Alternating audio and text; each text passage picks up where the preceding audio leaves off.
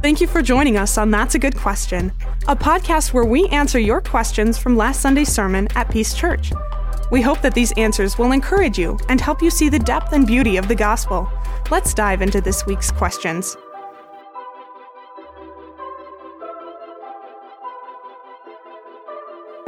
Hey everybody, welcome to That's a Good Question. I'm John, and I'm here with Logan, who is our high school and young adult ministry leader here at Peace Church, and excited to get to talk about the great questions that you all asked. On this show, we answer questions related to the sermon preached at Peace Church, as well as all kinds of questions about the Christian faith. And right now at Peace, we are walking through the book of Job, which is a book that is powerful and popular and has had a huge impact on people across the generations as they think about suffering. And so lots of great questions about suffering and Job in particular. Let's dive in. Let's do it. Question number 1. How is subjecting humans to that great devastation of pain and sorrow worth proving a point to Satan? Yeah, I love that question because I think that in asking questions, there is a such thing as like a good question and a bad question, or like a better question. I think that is a good question, but I think a better question is what was God intending? Because I don't think that God was intending to just prove a point to Satan. So I think it's a good question, but I think we can ask a better question and ask what was God's intentions altogether. Yeah. I don't think it was just to prove a point to Satan. I think it was to prove a point to us. And glorify God in the midst of it. You even mentioned right before we started about how important the book of Job is. And I actually find that for a lot of younger people, when they hear about the book of Job, it leaves a very lasting impact. That there's a book in the Bible just that's about the suffering of someone and how they find purpose through it, and the role of God in that. And I just find it to be something that leaves a very lasting impact in even the people that I minister with. That's really interesting because on Sunday, actually, when we got ready to preach it, I noticed there was a lot of anticipation in the room. I even had people walking into the room say to me that they brought their highlighters this week. They were pumped. Yeah. People were eager to hear about this book. Yep. That's interesting. So it's not to prove a point to Satan. Yeah. It's clearly, and as evidence just in our local church, it proves a point to us. It proves many things to us. It shows us the goodness of God, and even despite suffering. And I even just did, with our high school ministry, we did a study on Philippians, which is very similar in the sense that we're dealing with intense suffering, and yet Paul says so much about joy. He says more about joy in the book of Philippians than anywhere else in any of his epistles, and yet he talks more about suffering in the context of the book of Philippians, deals more with suffering than most of his other books and letters, yet it's called the Epistle of Joy. And I think we see that in Job too. We see it's just a blessing to God's church despite, and actually through the pain, through the suffering, which we see in Jesus. The joy he offers, the hope he offers isn't by avoiding the cross, but it's by him going through the cross on our behalf. Yeah, that's a great point, man. That's excellent. Yeah, if it was simply an exercise to prove a point to Satan, that feels a little mean, right? It feels like, holy smokes, how could God let such devastating things happen to Job just in order to win an argument? Right. But like you're saying, it's so much more. And as I thought about it, I thought of 2 categories. Number 1, it's glorifying to God. So that's why everything exists, is to bring glory to God. So God does it to glorify himself. And also, like you were saying, it's really good for God's people. Right. For hundreds, thousands of years, people have read the book of Job and benefited from it. Yes. God has given it as a gift to his people to help them through suffering, to give them an example, to show them how he relates to suffering. So yeah, it's not just to prove a point to Satan. It's so much more. Yeah. And I'm just excited for more questions because I think of the person behind the question, and I feel the same thing you said of like, oh yeah, if it was to prove a point to Satan, that would stink, but it's not. It's so much more than that. And I hope that brings comfort to me, and I hope it brings comfort to the person that asked the question. Yeah, definitely. And we'll continue tackling more of that type of question too as we go through the series. We won't hit them all on this one, but I think there's lots of this. This is a 5-week series for us. We'll be in the book of Job, and we'll be tackling lots of these type of questions. All right, second question for today. Who were the sons of God? Are they like the sons of God in Genesis chapter 6? Awesome. Yeah.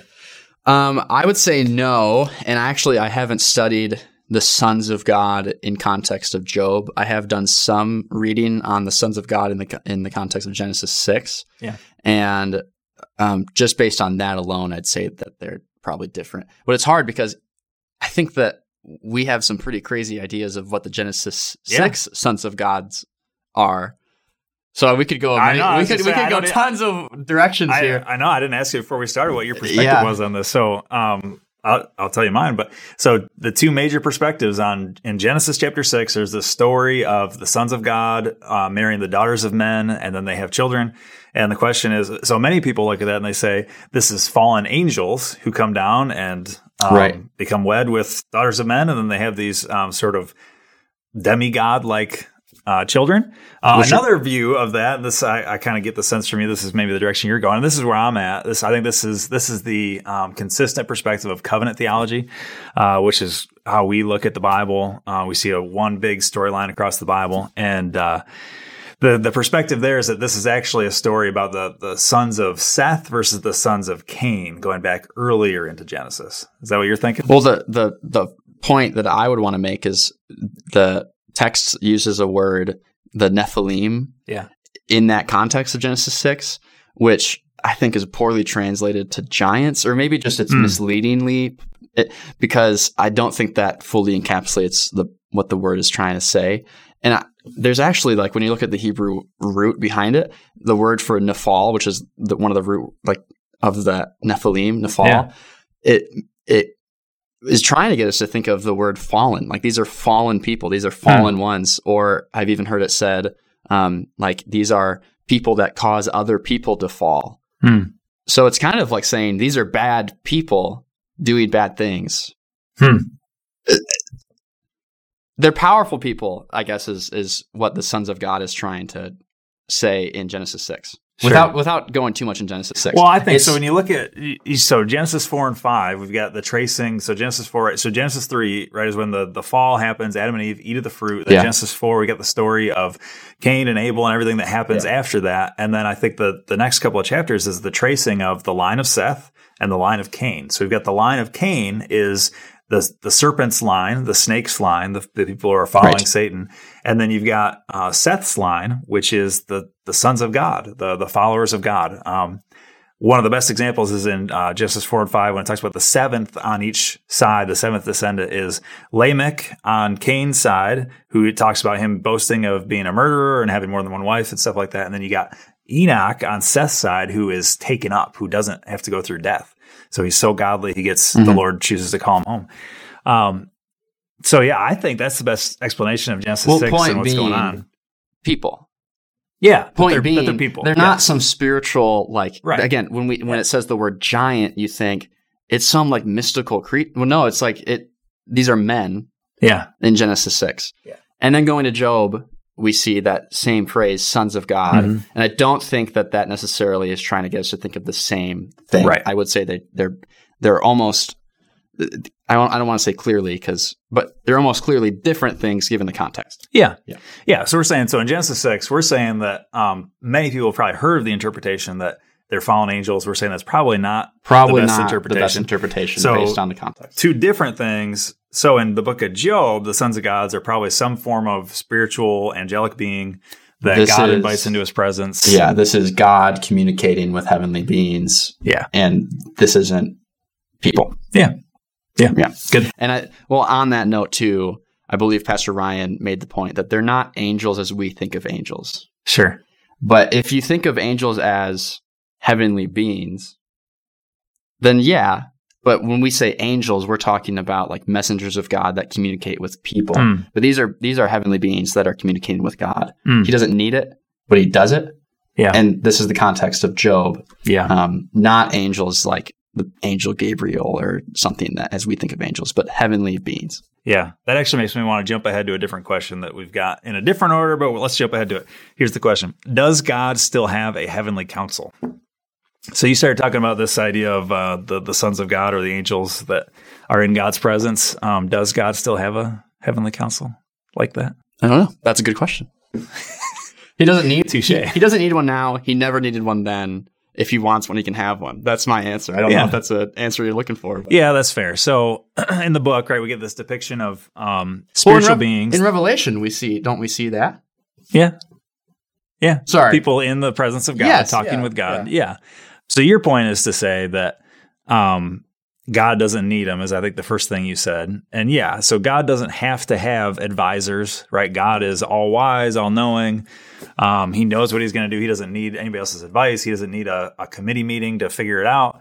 God doesn't need a heavenly council, but I think in Scripture, we get this picture painted of a heavenly council in order to give us sort of a glimpse into God's thought process, maybe. Right. And I think, it's showing us a scene from heaven, and we get just these short little glimpses in different parts of the Bible. And man, it'd be tough for us to figure out, is that like what happens every day? Yeah. Is that just something that happens every once in a while and we don't know for sure? It happens when God wants it to happen. Yeah, right. We get a glimpse. So does it still happen that way every day? I don't know. Well, and I guess biblically, it's a question we don't need an answer to. Sure. I think it's nice to think about it as far as it helps us think more of God and glorify God. But I don't think it's something we need an answer to, because it wouldn't change God's promises and God's plan. All right, next question. How did Job come to know God, and where is this story in relation to the timeline of Abraham? So timeline question first. Where do you think this... Timeline question first? Yeah. I do think I like the first part more. So let's get I want to get to that. Okay. As far as the timeline part, I think that there's nothing in the Bible that would lead us to think is during the time of Abraham, but I believe the consensus throughout church history is that it probably was, just given the things that Job talks, like it talks about Job being wealthy, but it doesn't really talk about his money and gold so much as his livestock and his, I'd say that's some stuff in the Bible, right? It's literary context. Right. We look at what's in the book that sort of points to a certain time period, and based on that, we think it's probably around the time of Abraham. Yeah. I guess my only point on that is also to say, it's almost as if Job is intentionally, like the book is trying to hide where it might be, because it's not the point of where it is. Like if it wanted us to know, if God wanted us to know that Job was written during the reign of King Hezekiah, sure, they would have, they would have said, but it doesn't, and I don't think that it's trying to answer that question for us. Yeah. So I guess it's good. But go to the first part of the question. First part, it is. And remind me what it was so I get it right. How did Job come to know God? Right. I love that question, and I guess my answer is similar. The book of Job isn't trying to answer the question of his origin so much as like point to he does know God, and I think that we all don't have an excuse to whether or not we follow God. Yeah. God's creation makes it abundantly clear that this is a purposed world. There's a creator behind it. Yeah. There's a purpose for us, and we should seek it out, and we're not left to figure it out on our own. And he's not the only character in the Bible who is a significant character who's outside of Israel, and we have no idea how he knows Job's friends. Yahweh. Well, there's Job's friends, but also I was thinking of Melchizedek. Oh, yes. Melchizedek is a major character in the Bible. Read the book of Hebrews and doesn't try to give figure us. That out. It's kind of hidden about. It just says like this, like King of Peace, right? Is that what it? King of Salem or King of Peace? Yeah. And it's almost like I don't want to say. I don't want to use a word I don't like, but it's almost a veil of like you don't know where he's from. You don't have to. But he knows the Bible, Lord. And and he plays a huge role. Yes, yeah, and we just don't know all the answers. Yeah. I think this kind of will touch on some other stuff that we mentioned too, but one of my favorite things to say is the Bible doesn't answer all of our questions. Yeah. It answers the most important questions. Sure. The Bible is trying to answer the questions that it intends to answer. Yeah. And Job does that wonderfully, while also intentionally not answering the questions that sometimes we want to ask and want to know, but there's really no way for us to know. Yeah. All right, next question. And the question was written this way. I know Job had 2 wives. His second one was Dinah. What is the name of his first wife? All right, so this question was really interesting to me because they sort of assume some stuff that's not in the text. You want to tell us a little bit about that? Well, I loved it. I love this question, and I love it. I know Job had 2 wives, and this is where I just wish I could talk to the person who asked it, because I would want to ask, how do you know that? Mm-hmm. Because the text doesn't say that Job had 2 wives. Mm-hmm. He has his kids, and then they die, and then the text and Job ends by saying he has more kids. But it doesn't say whether he remarried, divorced, if his wife died. It just says that he had more kids. And so I just want to know, like, how do you know that he has 2 wives? And also, how do you know that his wife's name was Dinah? Dina or Dinah. Dinah? Yeah, the second Because one. I also don't think the Bible says Right, that name. correct. It doesn't. So I just want to know where the questioner is coming from. So let's talk about that. So first of all, in the book, you could be led to think that there's the point. We're going to find out in the next. He very well section. could have had 2 wives. Yeah. You could find have. out that his wife says to him, "Curse God and die." Yeah. And so we could look at that and we could say, well, their marriage might not have made it at that moment. I think that would be a reasonable thing to think. Right. So that's possible, and maybe he has another wife later, but I think probably the real place this is coming from is that this is actually a Jewish myth. This comes from apocryphal writings outside of the Bible, which we don't know if they were true or not true. Well, there's parts of them that we know are not true. It's not in the Bible. So you're saying all of the Jewish thought on the Bible, like the writings outside of the Bible. Some of that's right, some of that's wrong. Right. And if it contradicts Scripture, it's wrong. But this is an example of something that, that's a neat thought, but there's no way to know whether or not it's true. Right. This is Jewish mythology. Some guys outside of the Bible have written about Job having 2 wives, one of them being named Dinah. Maybe that's true. Maybe it's not. Right. So that's kind of where we're at. We don't know if that's true. And so they're asking the question, do we know Job's first wife's name? We don't. It's not in the Bible. So I don't know what it was. All right. Next question. How can we say God is good if he allows Satan to hurt us? That is a great question, and I would say that's actually probably the question of the Job series. And actually, unfortunately, we're not going to be able to answer it in full right here, right now, because this is a 5-part series. And so we're going to come back to this. The series will continue, and that's right. It'll be continued to flesh. Yeah, this question will be answered. We will tackle this, but we're going to do it over the next 5 weeks. This is only the first week of Job, and so we don't want to spoil all that right away. I mean, and I want to go straight to Job 38 and think about how God responds when Job asks a similar question to God and accuses him. Yeah. And and we could go even more places than that. And it is such a big question and has we could say a lot about it. But sure. I guess the best thing to say is just stay tuned. Yeah. Yep. That's it. Stay tuned. It's coming. All right. Last question for today. How is Satan able to be in God's presence? We see in Scripture that God is holy and cannot be around sin. For example, Uzzah, when he touches the Ark of the Covenant, or the priest going into the Holy of Holies. So how can Satan, God's enemy, be in God's presence and survive? I think this is a great point to just give the gospel. We're all enemies of God. We're all sinful. Yeah. And in a sense, we're all in the presence of God by being in his creation because he's omnipresent. He's everywhere. And so in a sense, he needs to give an answer to that sin that we have. Before we even look at how could we? We're in God's creation and yet we're sinful. And I think the promise of God is, I will answer that sin. And he isn't going to let Satan's sin be unanswered. Yeah. So I don't think I guess that's where my mind goes is he is going to answer the sin of Satan just like he's going to have an answer for our sin, and that's judgment. And the beautiful thing about Jesus is that we don't have to go to hell along with our sin. We don't have to be damned along with our sin. We can actually give our sin to Jesus and let him nail to the cross while we walk in freedom. Yeah. Amen. That's where my answer goes. Amen. That's where my head goes. Yeah. Well, thanks for preaching the gospel to us. You're absolutely. Right. Amen. Well, that's it. Like you said, it's not an injustice because sin doesn't go unpunished. Right. Satan's day is coming. Right. Scripture is very clear that Satan will be cast into the lake of fire. Satan is going to suffer himself in hell for his evil, his wickedness. That is coming. So God doesn't leave sin unpunished. But yeah, for whatever reason, God permits this to happen. God permits Satan into his presence and doesn't consume him with fire instantly. And again, it's for our sake and the sake of his glory. Yeah. Yeah. That he does it. Yeah. Partly so that we can have this story that encourages Christians throughout the ages. Yeah.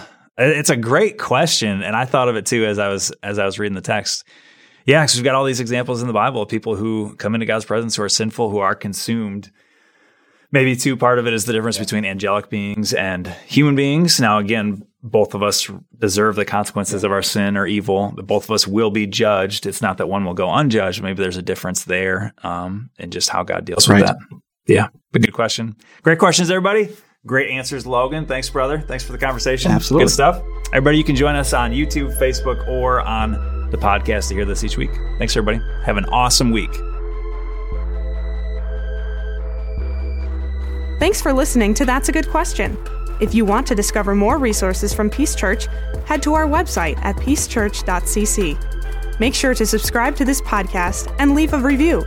It helps us get more gospel-centered, family-focused, and kingdom-minded resources to more people.